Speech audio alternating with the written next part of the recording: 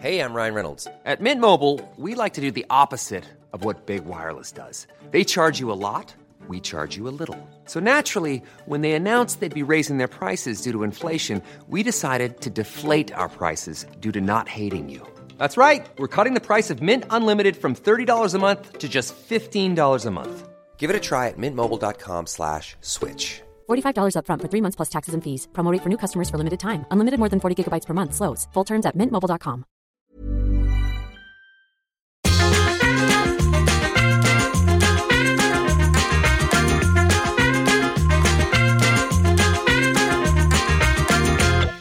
Från ett stekhett Göteborg så hälsar vi er välkomna till ett avsnitt av Quizpodden.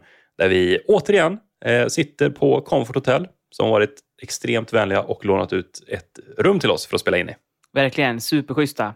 Jag kom ner bara för någon timme sedan och åkte tåg med MTR Express. Det har varit ganska mycket tågkaos den här helgen som vi spelar in det här avsnittet på. Men jag hade tur nog att komma ner ändå faktiskt. Och hon satt bredvid mig. Jag har aldrig varit med om det liknande. Nej. Alltså det är inget liksom illa så, men det var när tåget började rulla där liksom. Då tog hon fram liksom en liten kudde som var uppblåsbar, som såg ut som en påse. Aha. Så nästan ut som en sån här mikropopcorn. när de är klara liksom. Så såg den ut när hon blåste upp den. Just det. Och sen så fällde hon liksom ihop sig själv till en liten boll. och låg och sov på sätet.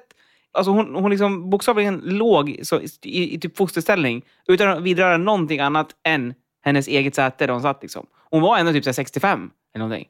Imponerande att överhuvudtaget kunna sova på tåg. Ja, eller hur? Och lika att kunna ha den avslappningen i sig. Att kunna bara fälla ihop till en boll. Nu ska jag sova liksom. Skönt. Som en transformer. Då kommer dagens första fråga här. Jag söker en film. Och den här filmen, den marknadsfördes med citatet: filmen som är så rolig att den är förbjuden i Norge. Utropstecken. Okej. Vilken film är det? Var det förbjuden i Norge? På riktigt? Ja. Okej. Spännande. Jag antar väl att det är någon film som då driver med Norge. På något sätt. Antar jag. Det lät som jag var lite norsk också när jag sa det.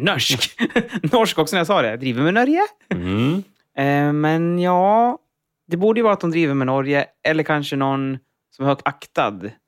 Kanske någon i kungafamiljen i Norge eller någonting. Rolig, det måste vara komedi då. Ja. Det är inte Motorsågsmassakern som de har haft en slogan till direkt. Det är en psykopat och skriver Sveriges slogans. Nej. Om jag ska gå på den tesen då, att de driver med norrmän eller Norge på något sätt. Typ Sällskapsresan har ju en norrman i sig, men de driver inte med Norge. Han är väl helt normal liksom. Ja, för att vara norrman. Och så gjorde situationstecken också när jag sa det. Så det. Det ser inte ni såklart, men jag gjorde det på automatik. Fan, är normal, gjorde jag. Med norska mått mätt. Ja, okej. Men det måste vara chockerande nästan. Hon sätter landet lite så här. Det kanske är något trauma för Norge. Jag tänker, och kanske lite längre bak i tiden. Det kanske inte är att det här, eftersom det är så svårt att chocka nu för tiden. Det känns som att det borde ligga lite längre bak i tiden. Alltså kanske typ 80-70-tal. För att det ska bli så att det blir en film blir förbjuden. Som är komedi. Precis, jag kan säga att du är rätt på åren. Men filmen driver inte särskilt med Norge. Okej. Då kanske är någonting som Norge tycker är jobbigt att prata om då. Eller kollektivt jobbigt liksom. Men du, andra världskriget var de med i. Jag tänker på den här, vad heter den? Det finns ju massa filmer som, jag är inte så bra på filmer, jag kommer inte ihåg vad den heter som är skådis i filmerna, men de här, Det våras för Hitler, tänker jag. Det är en klassisk film som ska vara svinrolig. Och det är också ett känsligt ämne som kan ha gjort att Norge har dragit sig öronen åt sig och förbjudit den. Jag kör på den. Det våras för Hitler. Ja, just det. Av Mel Brooks. Så heter han. Just det. Han fick ju de här titlarna Det våras för i Sverige och så vidare. Ja. Det är alltid så konstigt ju när man översätter titlar, tycker jag, till svenska. Ja. Men det där har man ju pratat om mycket liksom. Det översätts kanske inte lika mycket nu för tiden. Men en som jag tror vi la ut på vår Instagram. Quizpodden heter vi där, kan jag säga. Som vi la ut för 2 år sedan kanske, 3, något sånt där. Det var när Pirates of Caribbean kom, nya filmen. I Sverige hette den då Pirates of the Caribbean, på engelska alltså. Död mans kista. Ja, just det. Ja. Alltså att man byter språk mitt i titeln. Ja. Pirates of the Caribbean, Död mans kista. Det borde heta typ Sjörövarna i Söderhavet, Död mans kista. Ja. Eller? Ja, exakt. Ja, jag håller med. Ja, märkligt i alla fall. Ja. Men det var inte den filmen jag sökte. Okej. Utan filmen jag sökte är brittisk komedi från 1979. Monty Python eller? Ja, och Life of Brian. Precis. Såklart. Det borde jag kunna gissa ut. Ja, jag kan inte snacka. Så jag kan nu bara inte gissa det. Har du en gissning på varför man förbjöd den i Norge? Ja, är inte den som de driver med Kristus på korset i början? Ja, precis. Hela filmen driver ganska mycket med religion. Och faktiskt var det så att hädelse i Norge är förbjudet. Eller var förbjudet åtminstone. Så att den här fick inte visas då, utan man drev för mycket med religion överhuvudtaget. Okej. Och i Sverige utnyttjar man ju detta då till fullo. Ja. Satt i taglinen då, för rolig för Norge. Ja. 1 år var den förbjuden i Norge. Sen fick den gå upp på bio där också. Okej. Men långa förbud i bland annat Italien och Irland. Ja, det är bara vatten på kvarn nu för filmen. Vill folk se den ännu mer? Så är det. Och det den här filmen handlar om, det är en man som heter Brian då. Han blir misstagen för Jesus, helt enkelt. Han föds i stallet bredvid på samma natt som Jesus föds. Och sen leder det här till massa komplikationer och blir jobbigt för honom i livet. Om man inte har sett filmen så kanske man har hört den här kända låten som är med. Ja.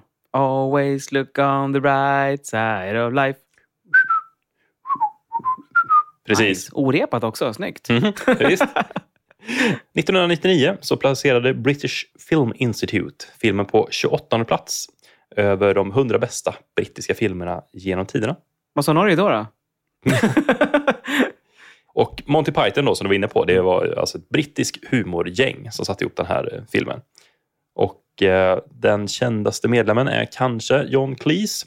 Och om man inte har sett den här filmen så känner man säkert igen John Cleese röst i alla fall. För om man har sett Shrek till exempel så är han rösten till King Harold. Men John Cleese är väl också den som är aktiv nu också. Han är väl ändå upp mot en 80 plus någonting, tror jag han är. Han är bra gammal. Och han har ju haft 2 turnéer i Sverige, om jag inte missminner mig, som är ganska nära inpå. Och sen tror jag att stora delar är döda av gänget där, Monty Python-gänget. Det finns ju någon känd så här roast, eller jag vet inte om det riktigt är en roast, men de drev i alla fall väldigt mycket med en av de här medlemmarna som dog på begravningen. Alltså väldigt så grova skämt. Ja, just det. Det kanske var det han hade velat. Jag vill bara här och nu då göra klart att på min begravning, när jag dör, då får du gärna slänga ut lite quizpodden-frågor till publiken. Mina eller dina då? Nej men dina kan du ta. Du kan säga det var Stefan hade velat. Om jag får tag i några frågor som du har skrivit ner utan att du liksom har presenterat dem för poddlyssnarna eller för mig, då kan jag dra dem kanske. Ja, det kan du göra. Min livepodd. Då släpper vi det avsnittet sen. John Cleese här då, han ska prata om den mest kända medlemmen. Minns bland annat när det var det här stora askmolnet som satte ner all flygtrafik över Europa. 2009 kanske. Ja. Då var det stora rubriker i tidningarna för att John Cleese han skulle till Bryssel då och var i Oslo. Gick inga flyg. Vad gjorde han? Han tog en taxi. Oj. Ja, det kostade 3,300 pund. Det är 45 000 typ. Ja, något sånt där. Ja, men han har väl råd? Det har han säkert.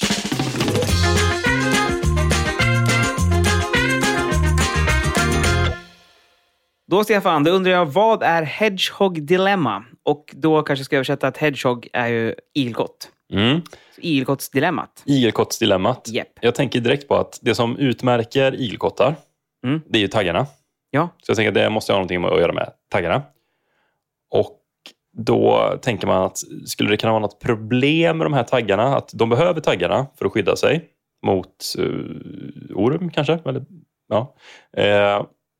Men att de samtidigt ställer till problem. Och då kanske det är ett hedgehog-dilemma. Något som man måste göra men som ändå är jobbigt. Typ så. Men då kan det vara till exempel när de ska para sig. Igelkottarna kanske. Då kanske taggarna är i vägen. Eller så är det så att de vill ha många vänner och ligga och gosa med andra igelkottar. Men det blir inte bra, för då sticker de ut ögonen på varandra. Som vänner gör. Jaha. Så det funkar inte liksom. Så att kanske så då att igelkottar, de vill vara ett socialt djur. Men på grund av sina taggar så måste de vara ensamvargar. Och om man ska överföra detta på något mänskligt då, så tänker jag att man har någonting som man verkligen behöver för att skydda sig. Men det stöter också bort andra. Som en, jag vet inte, sån här försvarsspray som man går runt med. Sprutar folk i ögonen. Man kanske måste ha det, men det skrämmer bort folk. Ja. Jag tror att närmsta jag kommer här, det är att hedgehog-dilemma, det är någonting, ett nödvändigt ont. Så kan vi säga. Ett nödvändigt ont, ett hedgehog-dilemma. Ja, det får du fan rätt för. Du var helt rätt för. Alltså bakgrunden, den är helt klockren. Okej. Jag kommer inte kunna beskriva den själv bättre än jag kommer berätta den nu för dig. Jag kommer fucka upp det vet jag. Okej. Ja. Nej, men för att om du tänker dig att igelkottar, som du sa, de har ju taggar. Mm. Och när de fryser, vill de gå nära varann och värma sig. I en klunga. Men då sticker de varandra. Det är så? Och då går de därifrån. Och så blir de kalla igen. Måste de gå in igen i varandra. Och så sticker de varandra. Och så liksom vill de gå ut igen. Ja, just det. Och det här är de metafor som bland annat Freud och Schopenhauer, kända psykologerna, använder sig av för att applicera på människor. Mm-hmm. Och våra relationer som vi har. Mm. Det kan vara vänskap, det kan vara kärlek och allt vad det nu är. Och då är det så att vi människor, vi behöver närhet. Vi behöver kärlek, vi behöver sällskap. Men man kan säga att det har ett pris. Allt det här. För så fort du får närhet eller en relation till någon, då uppstår liksom, ja, inte skada kanske, men liksom lite obehag på vissa fronter. Det kan vara till exempel som du och jag, sitter här och pratar och så har vi liksom trevligt. Sen helt plötsligt så har du en helt annan politisk åsikt än vad jag har. Jaha. Då tar en skada på mig. Alltså, eller det blir en påfrestning i alla fall på något sätt. För det visar jag sticker dig. Ja, men något som skaver, exakt. Ja, okej, något som skaver. Ja. Ja, det kan vara att jag vill gå på krogen. Eller att jag vill gå liksom på bio för att jag vill vara bland andra människor. Eller var som helst. Jag kanske går på bio för att vara med andra människor. Det är det sista man gör, fan. Men du förstår vad jag menar. Ja. Gå ut och ta kaffe på ett café liksom. Det vill du göra. För att du tycker att det är mysigt och trevligt. Och så sätter det någon så bredvid dig som luktar illa. Då blir det också ett obehag.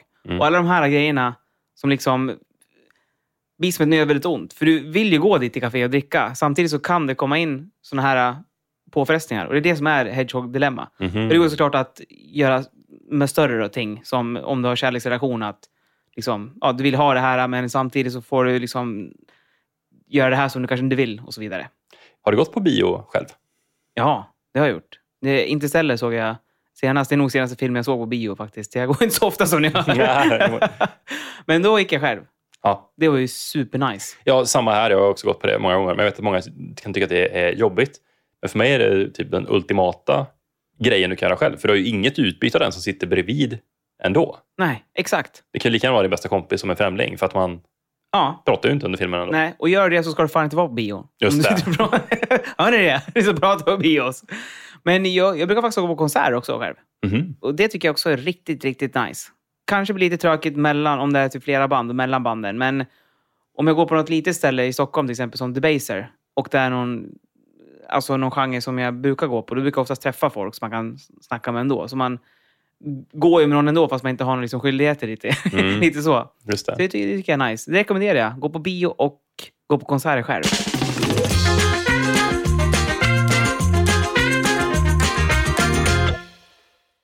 Här kommer min 5-poängsfråga, Emil. Jag söker en produkt. På 5-poängsnivån. Redan de gamla grekerna och egyptierna använde sig av den här produkten. En tidig variant då. Och de använde bland annat olivolja och lite ris och sådär för att få till den här produkten. Olivolja? Tänker jag ju spontant på smör. Fast det är liksom ingen produkt med. Det är med ett livsmedel. Jag ska säga att jag kanske använder produkt som lite bred kategori här. Okej. Och då kan det ju vara smör. Eller något annat. Olja, vad man då? Glidmedel kanske eller någonting. Kanske man använder olivolja. Ja. Nej, det har jag har ingen aning. Kanske. Men det kan vara så här doftgrej kanske. Nej, jag får köra 4-poängsnivån. På 4-poängsnivån. Den här produkten ska förvaras mörkt och svalt. Och enligt vissa rapporter så har den här produkten en dålig inverkan på miljön. Framförallt på planktonen. Om det är nog glidmedel, eller hur? Det brukar ofta stå mörkt och svalt, eller hur? Det är ingenting man har stå framme på köksbordet direkt i alla fall. Kan du tänka dig att andra inte har? Ja. Nej, jag bara skojar. Men ja... Smör behöver ju vara smalt, eller svalt. Men... jag tänker att olivolja kan ju bli härsket också, men det ska väl inte vara kanske solljus direkt på det. Kan jag tänka mig. Nej, jag får ta 3 på en gång. Det är helt... År 2010 så visade en rapport att en stor andel av de här produkterna hade brister här i Sverige. Och mer än hälften av de testade produkterna hade så allvarliga brister så att man förbjöd dem. Och de resterande hälften med brister då, de åtgärdades 2010. Det var en liten mini-skandal. Eller var det en skandal, men den briserade väl inte enormt. Men... Nej, jag förstår. 2010? Det var samma år som jag flyttade till Stockholm från Gävle. Vad var det som var förbjudet då? Brister. Den senaste så här, matskandalen jag kom... Alltså, det behöver inte vara mat heller, men den senaste så här, produktskandalen som jag kommer ihåg, det är det här riset. Att det hade så mycket arsenik i sig. Men det är väl en 2 år sedan nu i alla fall. Ja, jag minns bara de här chipsen som hade akrylamid. Ja, men chips är för gott. Jag bryr mig inte. Jag käkar ändå. Ja. Jag skiter i vilket. Men ja... Nej, jag vet inte vad det här är, Stefan. Gamla egyptier ska stå torrt och svalt. Och så har vi förbjudet 2010 en del av dem. Och vissa blev åtgärder för att det var så mycket brister i dem. Och skada plankton. Det känns som att det är plast. Men jag får ta 2-poängsnivån också. Den här produkten slog igenom väldigt stort på 1940-talet. Då var det så att en kille som heter Benjamin Green, han jobbade som apotekare. Han blev inkallad i andra världskriget, åkte någonstans. Där så laborerade han fram den här produkten för han märkte att den här produkten behövdes där. Om det är tydligt. Sen kom han tillbaka till USA och så förfinade han sin produkt genom att lägga till kakaosmör och kokosolja. Sen var han jätterik på det här. Aha, okej. Andra världskriget, en apotekare som åker ut vid inkallad tjänst, ser ett behov, utvecklar en produkt där och åker hem tillbaka till USA och finlirar lite grann som han, The Slinky Man som vi pratade om för något avsnitt här, som raffinerade sin med slinkisarna. Det var också nu andra världskriget, har jag för mig han på det. Ja, man har väl hört någon gång att andra världskriget, alltså den perioden, 39-45, som det uppfanns mest grejer någonsin. Ja, men det har jag också hört. Och sen tror jag ska ta fasta på det här kakaosmöret och kokosoljan som han la till i sin produkt. Då vart han rik. Ja, spontant så känner jag att det här kan ju vara någon matgrej. Typ Snickers eller någonting. Men samtidigt så använder ju romarna en tidig variant av det. Genom olivolja, så det kan det inte heller vara.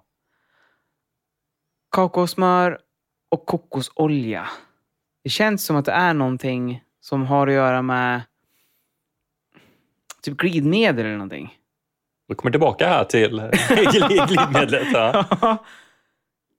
Ja, det gör jag. Jag tänker att vi hade rätt på början. På början att det var glidmedel. Herregud. Nej, jag får ta en till. På 1-poängsnivån. Kända märken som säljs på apoteket är bland annat Pisbuin, Vichy och Eucerin. Och samtliga av de här produkterna då hjälper oss att motverka cancer. Solskyddsolja tänkte jag säga. Solskyddskräm. Ja, solkräm. Ja. Precis, så är det. Så att det var först på 40-talet då faktiskt som man fick fram en riktigt bra solkrämer som sålde stort kommersiellt då. Men såklart gamla antika Grekland, de behövde också skydda sig. Så att de gjorde vad de kunde. Men olivolja känns ju livsfarligt att på sig. Ja, men... Så steker huden. Det ska man väl inte göra? Nej, det är väl så man märker vad som funkar, antar jag. Liksom, att det här var ingen bra idé. Ja. Testa med grus istället. Ja. Och lika så här kokosolja känns också lite så här, men ja, whatever helps. Men alltså, solen, det är det absolut sämsta du kan utsätta din hud för. Visst är det? Dels så har du ju... Alltså, syra. Ja, jo. Okej. Det var ganska rätt idé. Det är inte heller så bra. Men sol, det är inte bra i alla fall för huden. Lava. Ja. Okej, jag förstår vad du menar. Det är inte sämst. Men det är dåligt i alla fall. Dels så kan du få extremt hög risk för hudcancer. Och dels så huden åldras ju extremt mycket utav solen. Så mycket solskyddsfaktor och mycket såna här kläder. Framförallt om du badar mycket på sommaren. Men sen så måste du ha D-vitamin ändå. Men ja, hur mycket behöver man egentligen? Hur mycket sol behöver du? Måste ligga pressa 5 timmar om dagen? Nej, tror jag inte. Jag har ju faktiskt blivit drabbad av hudcancer. Ja, det stämmer. Det har fan rätt i. Det var ju många år sedan nu. Absolut inget allvarligt. Men jag märkte en liten röd fläck liksom, i knävecket. Så fick man åka in och så skar de ut den där och så skickade de den på analys och sa de, men det var ett tidigt stadium av hudcancer. Så du får komma tillbaka och så skar de ut ett ännu större område runt det här platsen då, där märket hade suttit. Antagligen hade jag fått, för att när jag var 19 så reste jag till Asien och så backpackade jag runt ett halvår. Och då gick jag alltid i shorts som slutade ungefär i knävecken. Och så smörjde man sig då med solskyddsfaktor. Kanske man gjorde lite dåligt och så slabbar man på det och så slutar man väl ungefär vid vaden, typ där shortsen började. Så att precis i glipan där så var det säkert att där låg det och stekte på mycket. Ja, men det är väl vanligt också att det är ju sådana ställen som man missar på också, Stefan. Alltså typ i knävecken du missar och i typ vid halslinningen. Att man inte smörjer riktigt där och då åker man på liksom cancer där. Ja, men det tror jag. Och hårbotten kan också vara sådana ställen där man kan få sådana här maligna melanom då, som det kallas. Så att smörjer, nu när det är så soligt som det är här i Göteborg idag till exempel. Och använda hatt kan också vara en bra idé.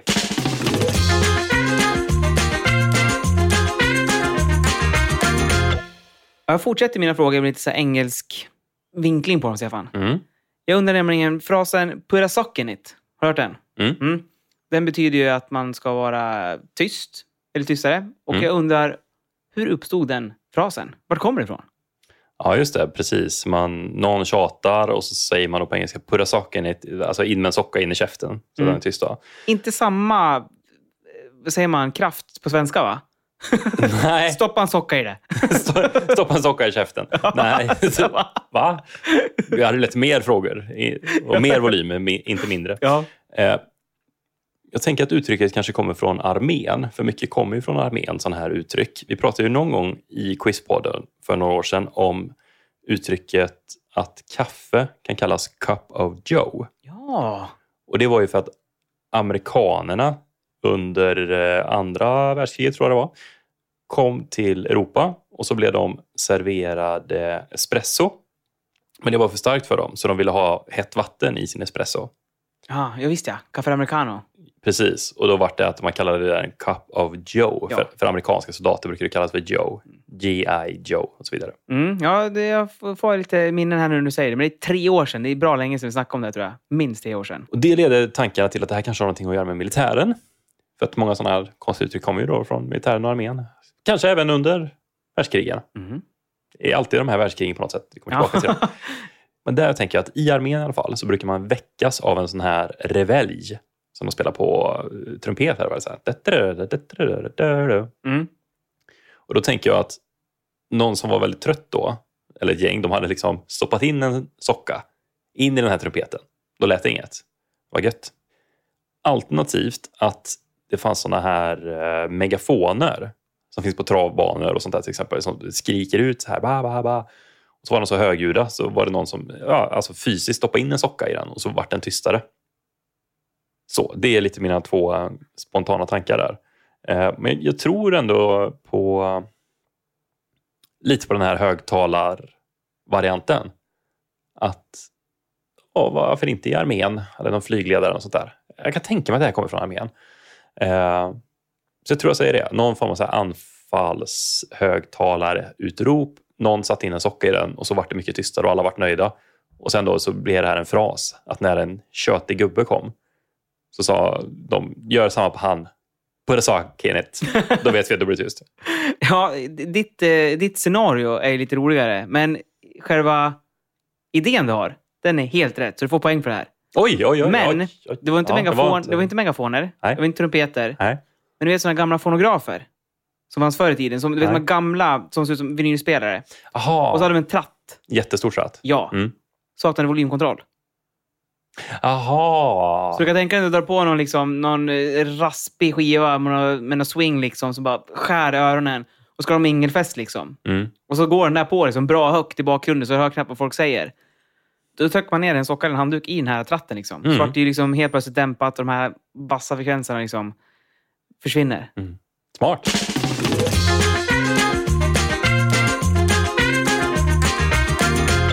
Då ska vi prata lite Kanada.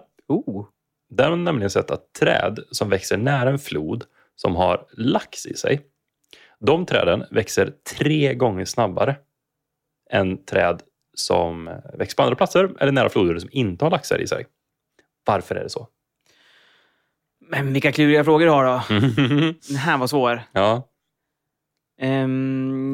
Laxar... Det känns lite otippat när det gäller Kanada. Jag hoppas på någon fråga om så här, lönn. Ja, just det. För det är jag expert på tydligen. Jag vet inte varför jag hade hoppats på det. Eller jag kanske inte hade hoppats på det, men jag hade förväntat mig det. Ja. Lönn eller grizzlies? Okej. Det är alltså i vattendrag som laxar lever i som har träd nära sig. Ja. Då tänker jag att träden måste ju ta upp vattnet från de här vattendraget på något sätt. Och jag tänker att laxarna kanske ger dem ett avföring eller någonting. Bajsar och kissar om man antar att de gör. Att det går ut i vattnet och sen får träden i sig där som någon form av gödsel. Du är på helt rätt spår. Men du behöver utveckla lite grann. Och tänk på att de här träden växer 3 gånger snabbare. Så de växer väldigt, väldigt mycket snabbare. Men du är helt rätt i att det har någonting med gödsel liknande saker att göra. Och tänk på att vi är i Kanada. Det är också en liten ledtråd. Aha, okej. Jag kanske inte var så fel ute då när jag pratade om grizzlybjörnar. För björnarna, de äter ju laxar. Och de jagar ju i vattendrag såklart där det finns. Och björnar kanske också har någonting i sig som gör att de gödslar, att de bajsar och kissar på träden. Så också, det borde vara bara en enstaka träd. De kan inte liksom få en hel skog att växa i närheten, tänker jag. Om det nu är så, för det är väl så det är, att det är många träd som växer. Det är inte ett träd. Nej, det är många träd. Men det är främst de som är nära vattnet då. Så inte hela skogen utåt, så att säga. Utan de som är nära floden. Undrar om det är någon... Ja, men då får jag nästan chansa på björnarna. Att det är de som gödslar i vattnet. Nu är du sinnessjukt nära. För det har med björnarna att göra. Aha. Och det har med laxen att göra. Och det har med gödsel att göra på något sätt. Men inte björnarnas gödsel. Björnarna tar laxen och gör gödsel av dem och lägger på träden. Det är det enda jag kan komma på som jag inte har sagt typ. Det är det. Ja. Gör det fiskresterna? Det är fiskresterna! Ja, såklart! Precis. Jag skämtade att jag fick en reaktion från det. Ja. Nej, utan det är helt rätt. Utan björnarna står ju och äter lax, precis som du är inne. Ja. Käkar det och sen så lämnar de ju benen och resterna. Och då lägger de dem vid träden. Och de här då, laxresterna, de bryts ner av olika svampar som lever i symbios med trädet då. Och då blir det någon jättenäringsrik soppa av detta. Boom! Så därför växer träden 3 gånger fortare. Wow, supergödsel. Verkligen.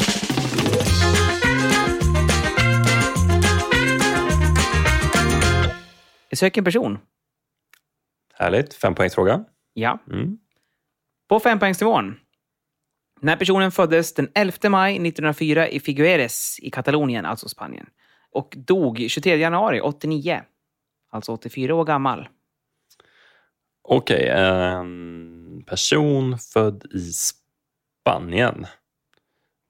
Och då är frågan om han är spanjor hela sitt liv eller om han har utvandrat någonstans så att man mer känner han under någon annan nationalitet. Gud. Franco. Kanske, kan han dött 89? Kanske, men just nu är det enda spanska personen som jag kommer på som är död. Ja. Eh, Det finns fler. Det finns fler. Det brukar alltid bli så här lite slutet av avsnitten att den var lite tom. Nej, jag går vidare. Okej. På 4-poängsnivån. Den här personen samarbetade med Walt Disney kring den Oscars-nominerade tecknade kortfilmen Destino. Eller Destino kanske man säger det mer. Och den släpptes postum 2003. Och den här personen arbetar även med Alfred Hitchcock i filmen Spellbound, eller Trollbunden, från 1945. Okej, jag känner inte till någon av de här filmerna. Jag vet inte om jag någonsin har sett en Hitchcock-film. Jo, men Psycho är väl Hitchcock. Ja. Fåglarna. Inte sett. Men Psycho, den är bra.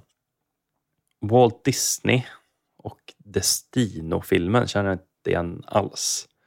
Så nej, jag får nog gå vidare. Men då kan vi tänka sig då att han är en antingen producent eller regissör eller ljudskådespelare. Kanske att han har låtit ut sin röst i de här filmerna. Och kanske var med i Hitchcock-filmen då. Och så lånar han ut sin röst till den tecknade filmen. Ja, nej, jag får ta 3. Yes, på 3 poäng. Den här personen influerades bland annat av Freuds psykoanalyser och Einsteins relativitetsteorier. Okej, Freud och Einstein. Då drar man ju sig mer åt att det här är vetenskapsperson. Men de jobbar ju inom lite olika fält. Så vitt jag känner till att Freud är mer psykologi och Einstein är mer fysik. Oj. Ska det komma nu att han har vunnit ett Nobelpris då, den här spanska personen i någonting? Det kommer jag inte kunna. Kan du många spanska Nobelpristagare? Nej, det kan jag inte. Tyvärr. Det kan ju han som skrev den här boken. Vad heter den? Jag vet vilken du menar, men du får ingen hjälp. Nej, det här är en... Ja, är det han du söker? Nej, det kan inte vara 89. Paulo Coelho. Nej, han är väl brasilianare. Ja, det var han jag tänkte på också. Ja exakt. Okay. Men han lever nog. Det är mycket möjligt. Därför sa jag med att det inte var han. Eftersom jag sa att han lever nog. Ja, och sen att han var vad vi tror var brasilianare. Ja, och släppte Alkemisten typ 2005 eller någonting. Ja, precis. Mycket talar emot att det skulle vara han. Ja, väldigt mycket. Men man ska aldrig säga aldrig. Så min chansning blir Paulo Coelho. Nej, jag går vidare. Okej, på 2 poäng då.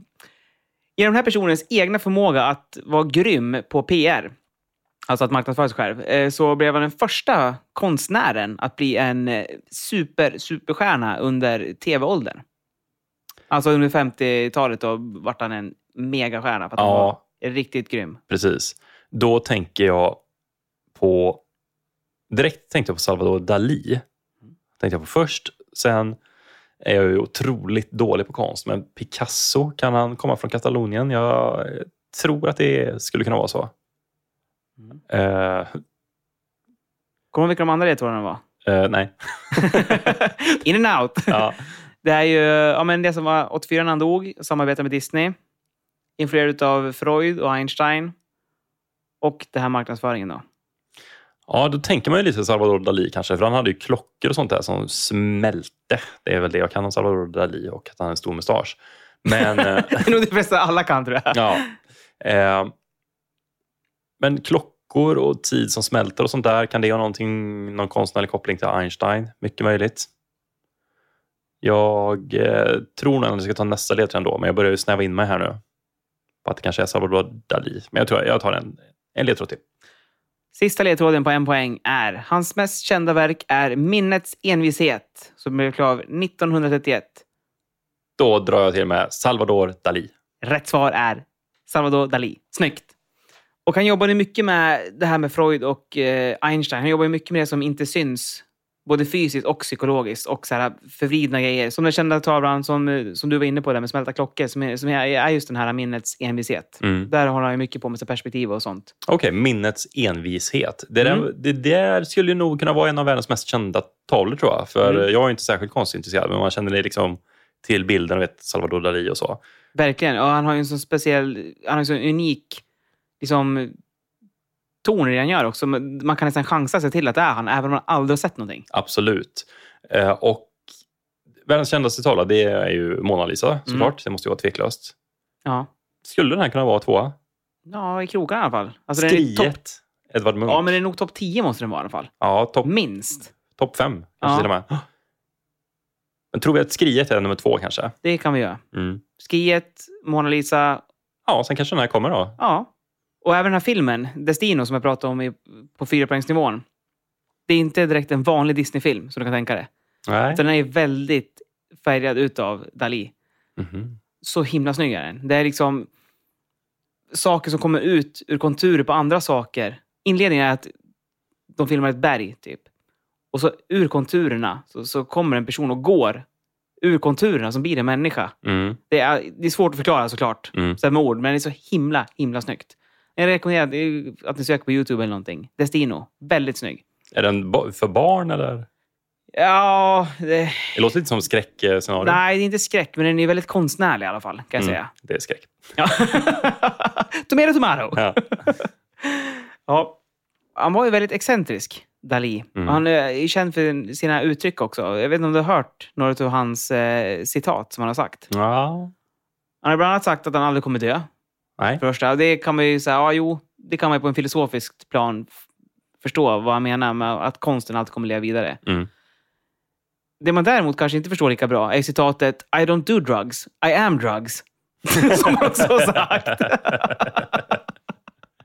Ja, just det. Det är också lite grann linje med honom kanske. Ja. Eller så i alla fall den bilden jag har utav honom. Just det, och sen hade han ju sin karaktäristiska mustasch. Det känns som ett smart drag bland konstnärer att jag har något sånt där skär av sig örat eller en konstig mustasch eller någonting. Alltså någonting som utmärker en utseendemässigt. Ja, jag tror att det var lite andra förutsättningar där. För jag tror Dalí, mustaschen där, den är ju som du sa, han har liksom som, vad säger man, det är tvinnat ändarna på den och dragit den rätt uppåt.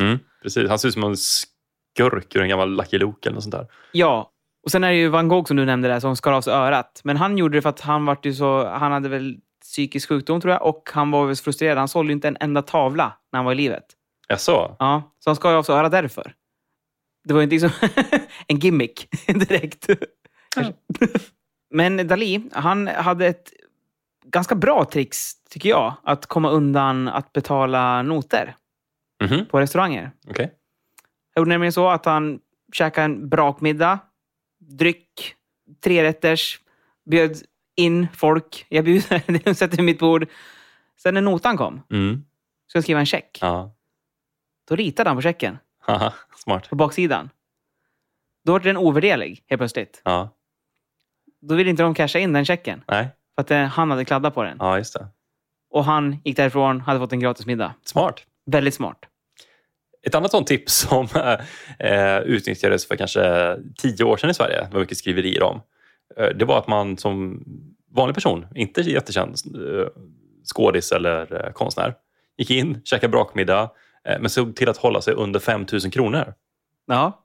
Och sen när notan kom så sa man bara, jag har inga pengar, jag kan inte betala. Och då sa liksom personalen, men då ringer vi polisen. Och bara, ja visst, gör det.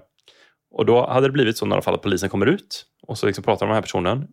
Och sen sa jag betalar inte. Hej, då gör vi anmälan. Ja visst, gör det. Och dagen efter så läggs anmälan ner. För att när man har gjort så här, ätit på en restaurang och sen säger jag betalar inte, då räknas det som bedrägeri. Aha. Och alla bedrägerier under 5 000 kronor läggs omedelbart ner. Mm-hmm. Så var det då på den tiden i alla fall, för 10 år sedan. Så folk hade satt det här i system då. Men kunde de porta folk då? Vet du det? Eller det blir väl någon så här diskriminationslag som träder sig kraftsäkert. Det känns som att det kan bli en så här byråkratisk trådnät där. Så man bara kommer in och bara jag äter gratis, det jävlar. Precis. Även om jag kan tänka mig att den här krogarna gör ju bara detta misstaget en gång. De kommer definitivt inte servera den här personen något mer. Nej. Men det var verkligen så här, det stod i tidningen, det var någon följetong i någon månad så att många då rättshaverist liknande människor hade börjat använda sig av det här. Ja, intressant. Något som inte är så intressant, tycker jag, det är att du vann med 3-2. Tyckte du den här övergången, Stefan? Var du snygg? Mycket snygg. Härligt. Nu ska vi gå upp på Comfort Hotels takterrass, taket och ta några öl. Ja, ska vi lätt göra. Känns som att det har blivit en liten tradition när vi sitter här och spelar in. Ja, verkligen. Får vi fortsätta med. Tycker jag. Ja. Ha det bra, lyssnare. Vi ses och vi hörs i alla fall nästa vecka. Hej då! Hej! Always look on the bright side of life. Always look on the light side of life. If life seems jolly rotten, there's something you've forgotten, and that's to laugh and smile and dance and sing. When you're feeling in the dumps, don't be silly chumps. Just purse your lips and whistle, that's the thing. Hey, always look on the bright side of life. Come on. Always look on the bright side of life. Everybody in your crew identifies as either Big Mac Burger, McNuggets, or McCrispy Sandwich. But you're the Filet-O-Fish Sandwich all day. That crispy fish, that savory tartar sauce, that melty cheese, that pillowy bun. Yeah, you get it. Every time. And if you love the Filet-O-Fish, right now you can catch two of the classics you love for just $6. Limited time only. Price and participation may vary. Cannot be combined with any other offer. Single item at regular price. Ba-da-ba-ba-ba. Join us today during the Jeep Celebration event. Right now, get 20% below MSRP for an average of $15,178 under MSRP on the purchase of a 2023 Jeep Grand Cherokee Overland 4xE or Summit 4xE. Not compatible with lease offers or with any other consumer incentive offers. $15,178 average based on 20% below average MSRP from all 2023 Grand Cherokee Overland 4xE and Summit 4xE models in dealer stock. Residency restrictions apply. Take retail delivery from dealer stock by 4/1. Jeep is a registered trademark.